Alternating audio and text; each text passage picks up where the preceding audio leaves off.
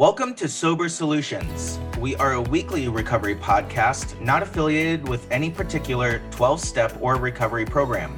However, you may hear us mention them. My name is Jason, and I'm an alcoholic and addict.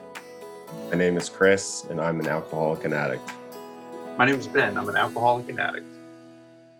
And welcome back to Sober Solutions. This is episode 7. Tonight we're going to be talking about relationships. And in fact, relationships is such a broad topic that over the course of the next few weeks, we're going to be touching on different parts of relationships, different kinds of relationships. We're going to be talking about our relationships with our family and friends. We're going to be talking about the relationship that we have with ourselves.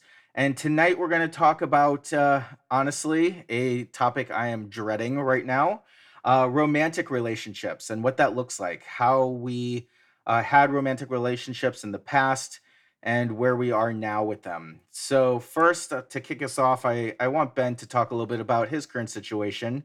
He'll dive into it a little bit more, but I know that he is currently divorced and has moved in with his new girlfriend. So Ben, how's it been going?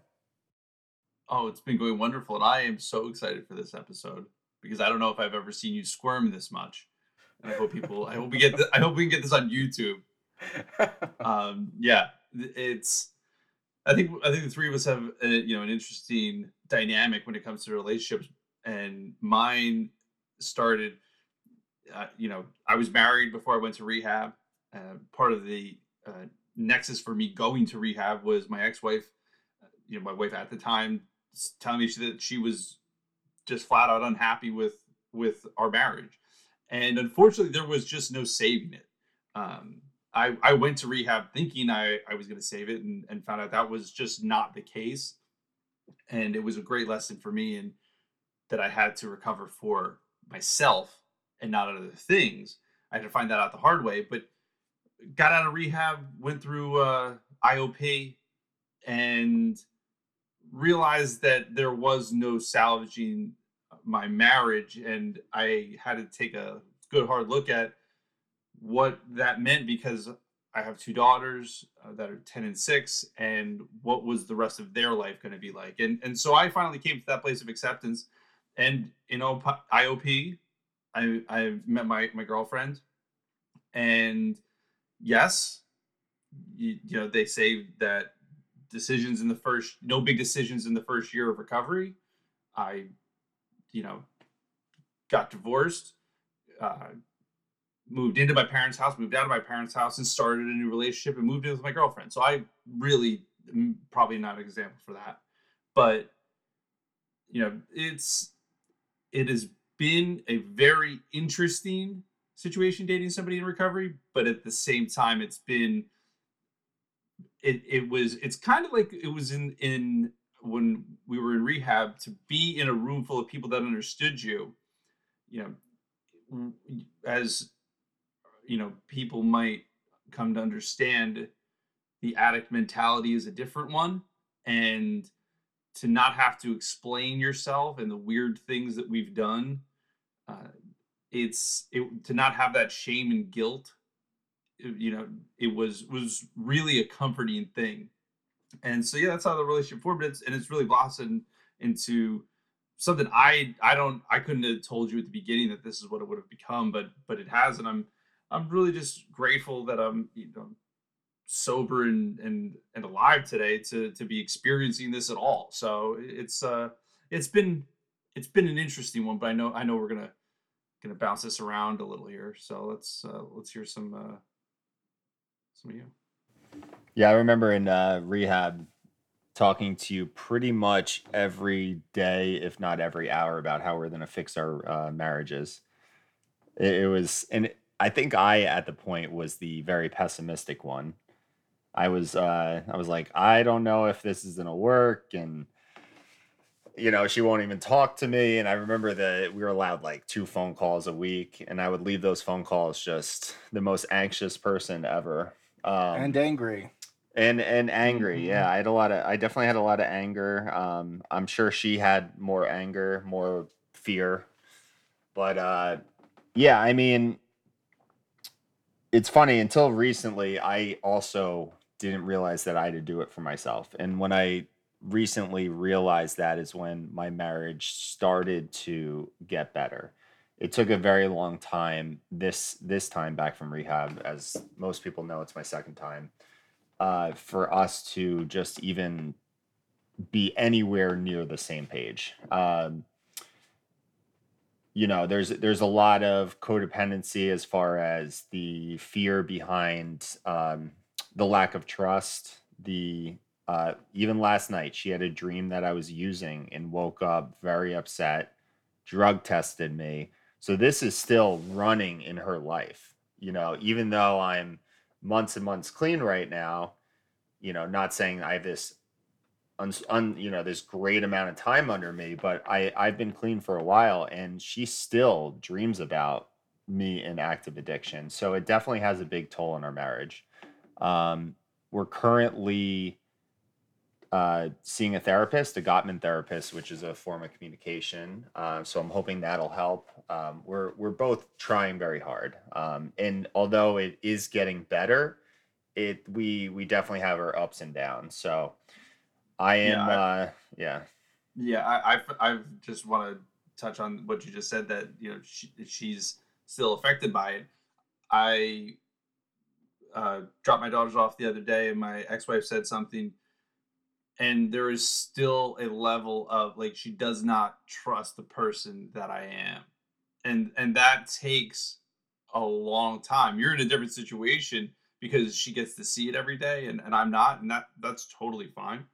But that trust, I mean, that's, for me, that's where I realized how real it was. It wasn't just like, you know, come home, fix everything, and we'll be all good.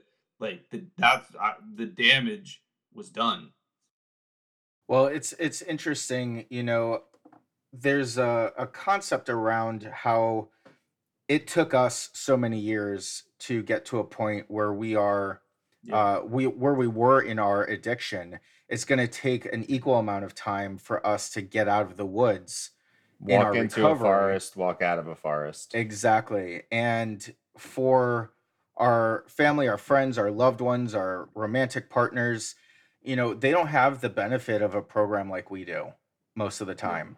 And so it takes them, from my perspective, a lot longer to recover from the damage that we did because they are not working a program in recovery like we are.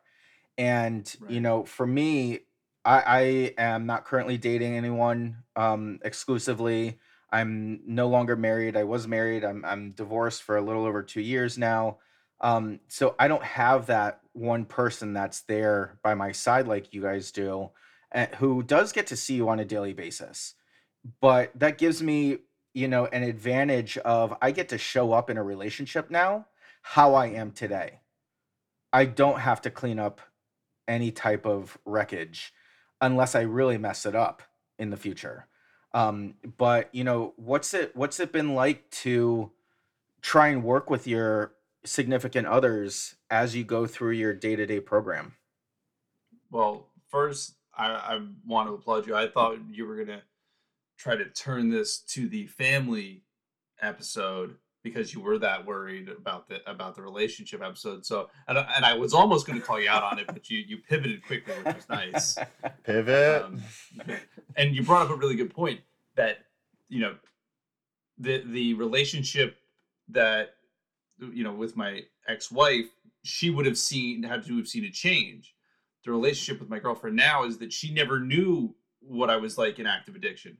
But the interesting thing about that is that there are a lot of things, a lot of character defaults that I default to, and it's trying to work through those things that I'm now finding that's the hardest part, is that those things didn't leave me. The need to want to try to fix people, the need to point out your problem, and even if I'm not trying to rub it in your face, I'm not trying to make you feel bad about it, but I'm just trying to let you know, like, hey, here, look, this is what's wrong. Here, this is how you fix it. People just, just because I'm in that position doesn't make me right, and doesn't mean that they're in the position to do that either. So when you come into a relationship as somebody in recovery, that's what I found the most interesting. Yeah, I don't drink anymore, and I thought that was going to be the big thing. Like, oh, how am I going to be in a relationship with somebody? Explain to them, oh, I don't drink. Oh, here's why. Well, it goes so much deeper than that. There are things that I did as a person that have been ingrained in me my entire life. That the work still continues to this day. So it's been interesting. I know I keep using that word, but it is. Yeah, I think the biggest thing that I'm seeing is time. So a couple items with time. So we went to rehab, we went to IOP, we go to meetings. A lot of us have therapists, so we're getting all of this help, this support. We talk to our support networks, and we move forward in this process in our programs or whatever we're doing, and they're stuck back in square one in our active addiction. And like Jason said, it takes them a lot longer to catch up. My therapist today even said, Chris, the I've been with you for 1 hour. You have to realize that she's gone through a trauma, and it's going to take her time to catch up. So I think the biggest thing I'm navigating besides past time is also current. I go to meetings. Until recently, I was in IOP, and that puts a big burden on our significant others. For me personally, we have two children, so pretty much 3 or 4 nights a week, she's home feeding the kids, getting them ready for bed, putting them to bed, and you talk about resentments that can build up if we don't communicate about those. So that is one thing I'm really trying to focus on. Yeah, absolutely. And the amount of time that I was away from my partner when I was married, I remember this, being a big issue. Not only was I in meetings and I was meeting with my sponsor and I was doing all the things and I was fellowshipping with people, I wasn't around him. One, because he wasn't sober. He doesn't need to be, but two, he was also a trigger for me and would get me that much closer to a drink or a drug, but that really took a toll on my marriage, on my relationship, because I couldn't be around that. And eventually I gave in to his requests of, why are you going to so many meetings? Who is this person that's calling you at 3 o'clock in the morning? And it became this bone of contention, um, where I don't have to deal with that now. Dating and recovery has been very interesting, to say the least. I've dated people in recovery and people who haven't been in recovery, and there's positives and negatives to both. I think we know how crazy we are, and to date another person in recovery, you're just bringing all that baggage with you. But at the same time, they understand, hey, I need to be at a meeting right now. Hey, I need to just be by myself and meditate. Hey, I need to fellowship with people. And there's not that question mark of, well, why aren't you coming home at the time that you said that you were? Who are these people that are calling and texting you? And so that's something that I really see as a benefit of dating someone in the program. How do you navigate those highs and lows of dating, both high and low, and like always making sure that your recovery comes first? Because that's something that I'd be nervous about is, hey, I broke up with someone, trigger. Yeah, Oh, we're in this state of euphoria, trigger, and how do yeah. you make sure that your recovery comes first? That's an excellent question. And honestly, relationships, specifically romantic relationships, were a huge trigger for me. I pour myself into romantic relationships. I wear my heart on my sleeve. So my peaks and valleys are extremely high or extremely low. And just like you said, when things are going well, I'm in this euphoria and I feel like I am invincible. But if I'm in this valley, I feel like the world's going to end. And what I had to do was to really, and we're going to touch on this in a later episode, is but have a relationship with myself. before I could have a relationship with anyone in a romantic sense, because I just couldn't give myself to someone else without giving myself to myself. And now, because I do love myself, because I did the work to get there, I don't tie my recovery to another person, which is what I used to do in the past. I used to tie my recovery, success or failure, to my husband, to my boyfriend, to my, whomever. And now I don't do that. And in fact, I'm not the type of person that says I have to put my recovery above everything else and in front of me and at the focal point of, yeah, I don't talk like that. What I do is I weave recovery into every single decision I make. So if I have a date planned for tonight, I check in with myself and I say, can I go on this date? Maybe we're going to a restaurant that I know is going to have a bar. Maybe we're going to go out, in a social setting. You know, I have to check myself and say, am I spiritually fit for this right now? And I have to be honest with myself because I can fake myself out real easy to be like, whoa, yeah, I really want to have this date. But if I'm not there, if I'm not sturdy, if I'm not sound and secure in my recovery in that moment, I choose to either delay it or cancel it because I'm not going to let a date screw up my recovery. Yeah. And you were able to pivot to the self-love episode too, to avoid talking about the romantic I'm gonna keep pulling you back. Gosh, here. Ben, you just Way to call him out. That's amazing. One of the things that both of you were saying, Chris talking about being there, the stress that's put on your wife, and Jason, that idea of being there for somebody in the beginning of a relationship, it really does come back to that bit of individuality. It comes back to yourself, that you have to be able to adapt to work with other people regardless of the situation. And I think that really for me is the biggest thing, is that as an addict I was really selfish, and even even in recovery I'm still selfish, and like you said, Jason, we get to check ourselves. I have to check myself like I just did there. The whole thing is that I need to be able to work with another human being. And I didn't do that with my ex-wife. And just because I'm not married, I'm still in a relationship. I'm now in a relationship, and I have to be there to work with her.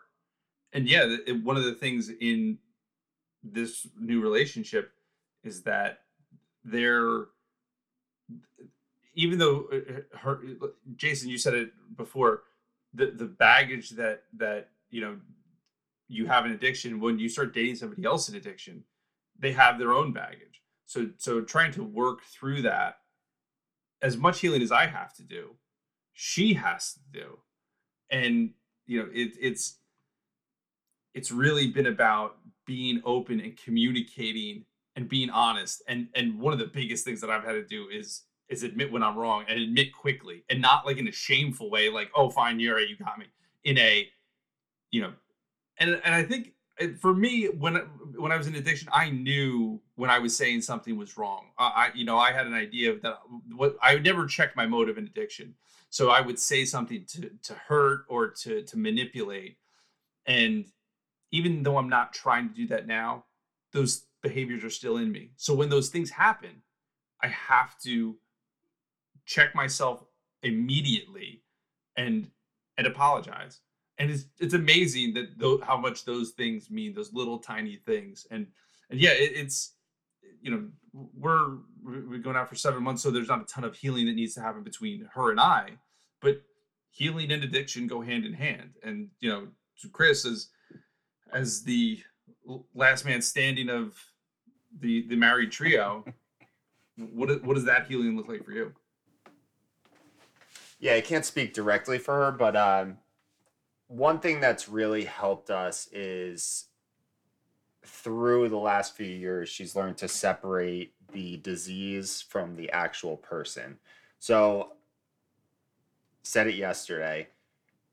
The person, she was like, we were talking about trust and manipulation and all this stuff, and she ended with when you're using.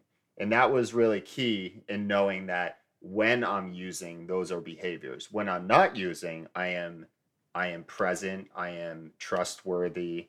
I do have character defaults, as Ben says, and like you, we are trying to build trust. Trust is the probably longest item to heal, as far as you need to prove through your actions. I mean, I could say sorry, I can say I'm going to do XYZ, but it's going to take time.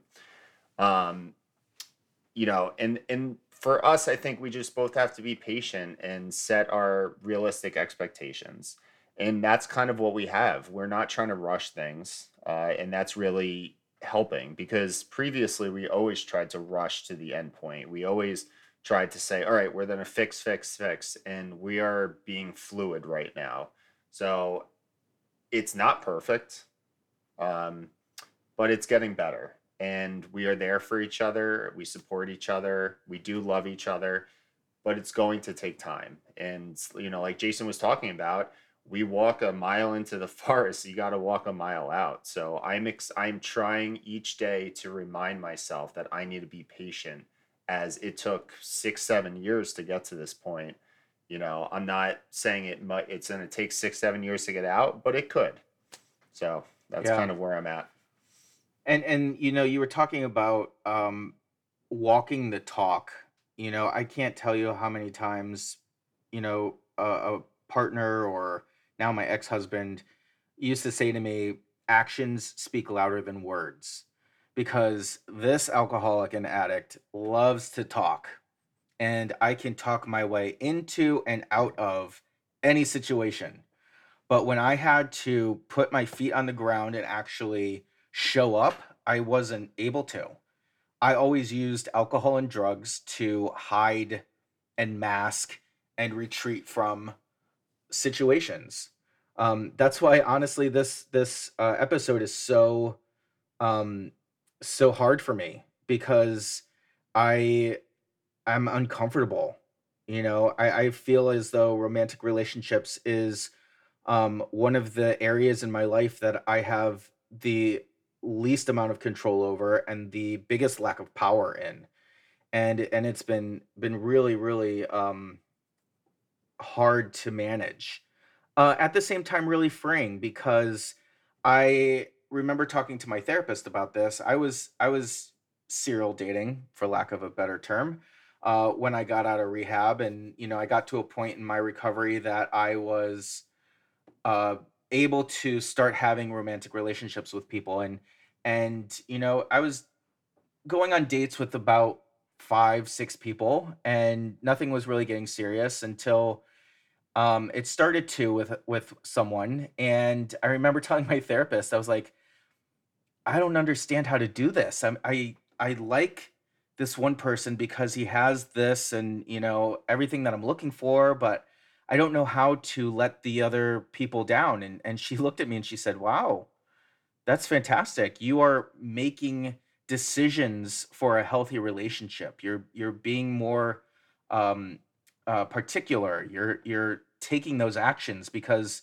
previously, what I would do is I would get into a relationship, and if it was successful until it wasn't, or if it wasn't, I would stick with it and sabotage it from the inside until the other person left me.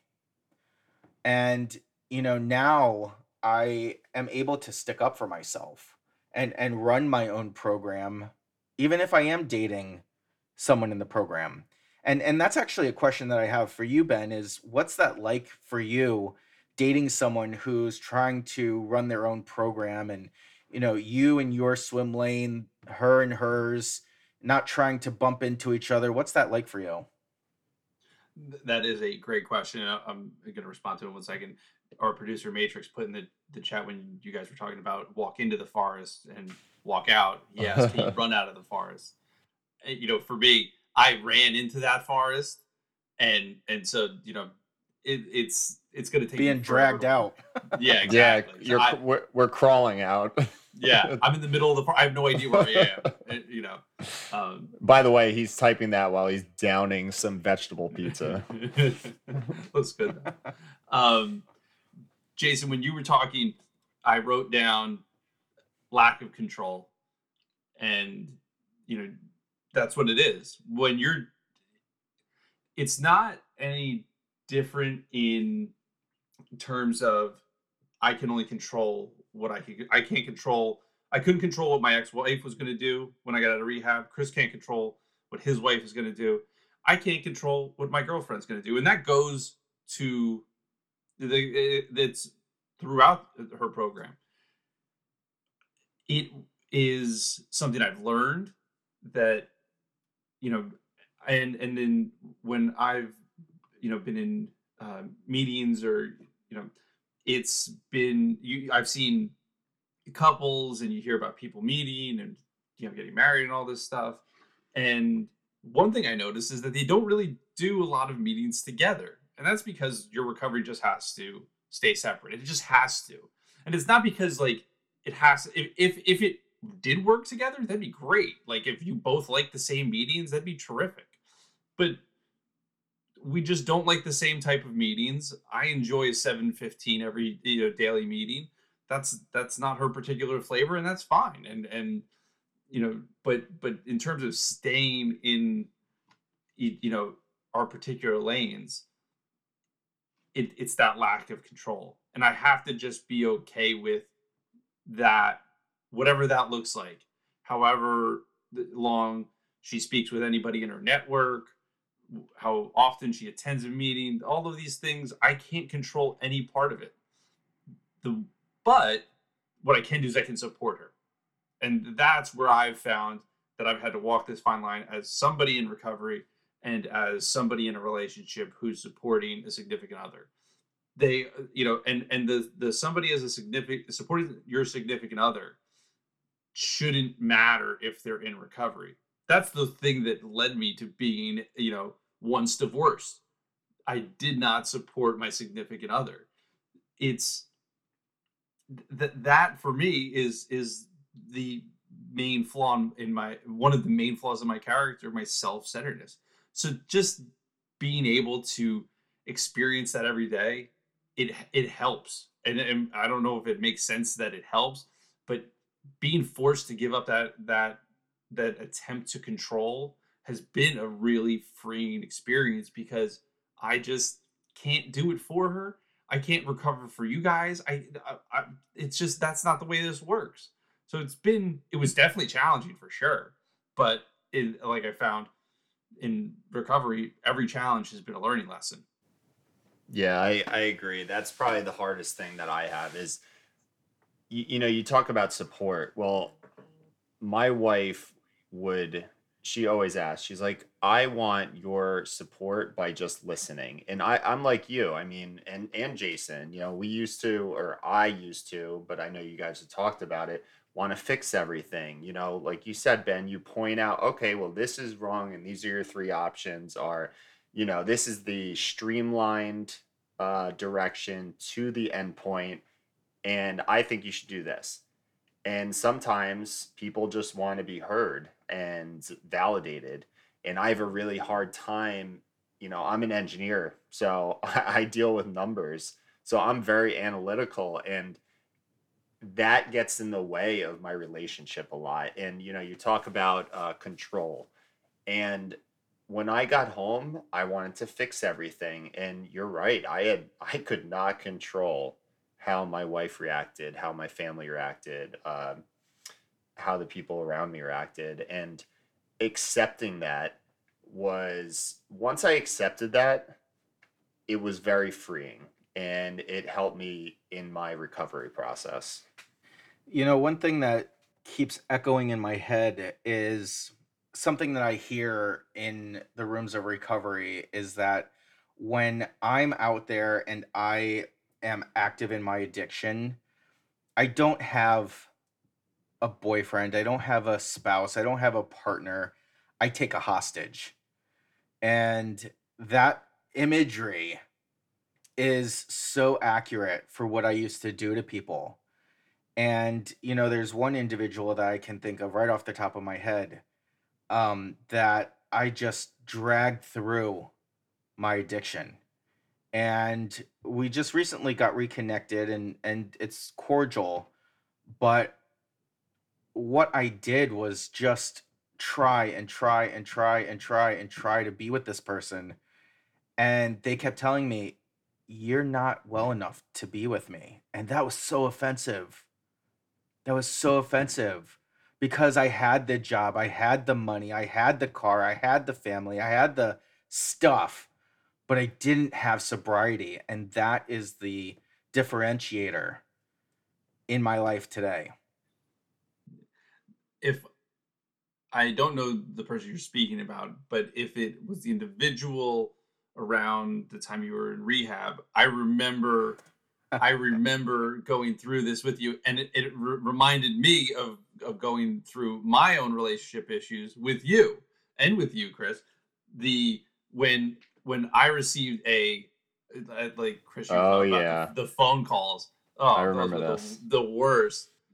You know, it was I went and Jason, I cried on your bed. I sat there and cried on your bed before we went out to the smoke hut. Like that, it's amazing, and that's not something that I've thought about a lot in these last couple of weeks and months. But it really does make me appreciate our relationship and where the three of us have come from, and being there for each other then and now. That was, I mean, those phone calls were, oh, I mean, when you talk about trying to make it a day at a time, I didn't know how I was going to make Yeah. it through at 10 from 10 o'clock to 10:50, before the next smoke break, waiting for, one of the RCs to get through a lecture. Like that was awful. I feel like you kind of deep down miss those smoke huts. Like you do bring them Not- up a lot. Not deep down, not deep down. It's right on the surface. It's funny because I think I was literally the only person that didn't smoke. Yeah. You in came out there rehab. like 2 or 3 times and you were like, "I can't do this." Yeah, I would just go out there and stand like 10 feet away and like be like, I want to be part of this. I have FOMO. Oh, and Matrix, you weren't out there either, were you? Oh yeah, Matrix was quitting at that time. Yep, at that time. But Ben, just for point of clarification, no, it was actually a different person. But I do remember that really well. And what you just sparked up for me is how good I am at giving other people relationship advice without actually taking it myself. It's amazing to see you talk about issues in relationships, because I was leaning on you so hard, and like I still remember that particular phone call, and we sat down and you were just like, "Is anybody dead? Did anybody do anything that's going to cost $1 million?" And no, okay. And at the time, I was like, "What is this guy talking about?" Like, and it's just like, having never been through it before, I didn't understand the whole premise of like, we can't fix this right now. And this is going to be a bad analogy. I wish I could go back to high school. I wish I could go back to high school and knowing all the things that I know now, because I would kill it in high school. Oh, absolutely. Isn't that a Rod Yeah. Stewart song? It might be, yeah. But if I went back to rehab now, I would know all the things that I'm supposed to know. But the whole point is that I'm not supposed to go back to rehab. The fact that Right. the fact that Jason has such good advice, even though, you say that one aspect or that actual aspect of your life isn't at the top of your, hey, I have this under control. That just speaks so loudly to talking about your issues and recovery. I mean, we could build things up in our head so easily and spin out of control and just ruminate on them and, think over and over, and we could be all over the place, and then we say it out loud and 3 people will be like, "Well, this is pretty simple. Like you Right. said, did anyone die? Is your house burned down? Can you eat tonight?"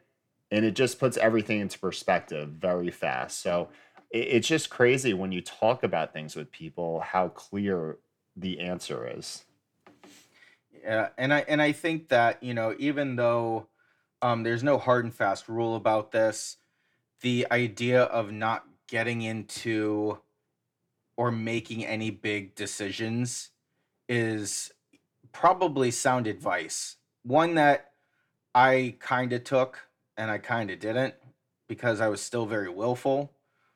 But like Ben said, if I could go back knowing what I know now, man, my life would look a lot different. But that's growth, like you were saying, Ben.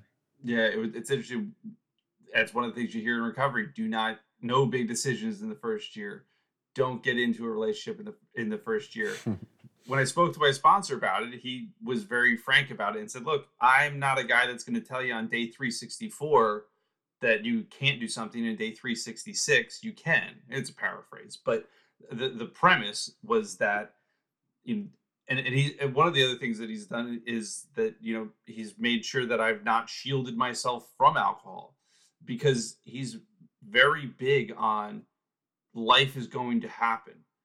You have to check your motives. And that was really the key for me.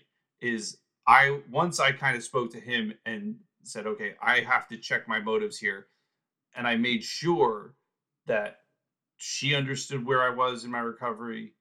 And then for me, I was going to move forward in the relationship. At the same time, my recovery could not be compromised, and that still holds true to this day. But it's I think as a just a blanket rule, those things do. I see why they make sense now. They make sense because there is so much to navigate, and it's really easy to get overwhelmed. And so by adding a relationship on top of it, like you said, whether it's in a person in recovery or not, they will have baggage. We've dated normal people. They had baggage. Like that's baggage. When taking on somebody else's thing is a lot to ask. And I found in my recovery there was a whole mess of crap of my own that I had to go through. So it's also something that I'm glad that I did it, and I don't. There's no part of me that regrets it, or I would not do it any differently, because it wasn't supposed to happen any differently for me. This was exactly what was supposed to happen, and I'm good with that. So it's been I'm not going to say interesting again, but I just said it's interesting again. It's been a journey. It's been bit. an interesting journey. Absolutely. Absolutely. Well, I think we could go on for the rest of the evening talking about relationships, specifically the romantic ones that we've had or haven't had in our lives. Not if you had your way. Not if we had. In fact, that's it for us tonight, boys. My favorite part of the evening has come. Thank you so much for being so open, honest, and vulnerable tonight. You too. I was talking to myself, Ben, and but no, seriously, thank you so much. And for the individuals that you are with now, they are very lucky people. I'm very lucky to have you all in my life. So as always, tonight's episode is dedicated for the still sick and suffering alcoholic and addict, especially the individual who's going to pick up for the first time tonight. Have a great night, guys. Have a good night. Have a good night. We appreciate your liking and subscribing to our podcast. If you liked what you heard today and would like to support our podcast, feel free to Venmo $1 to our virtual basket at Sober Solutions Podcast. We want to hear from you too.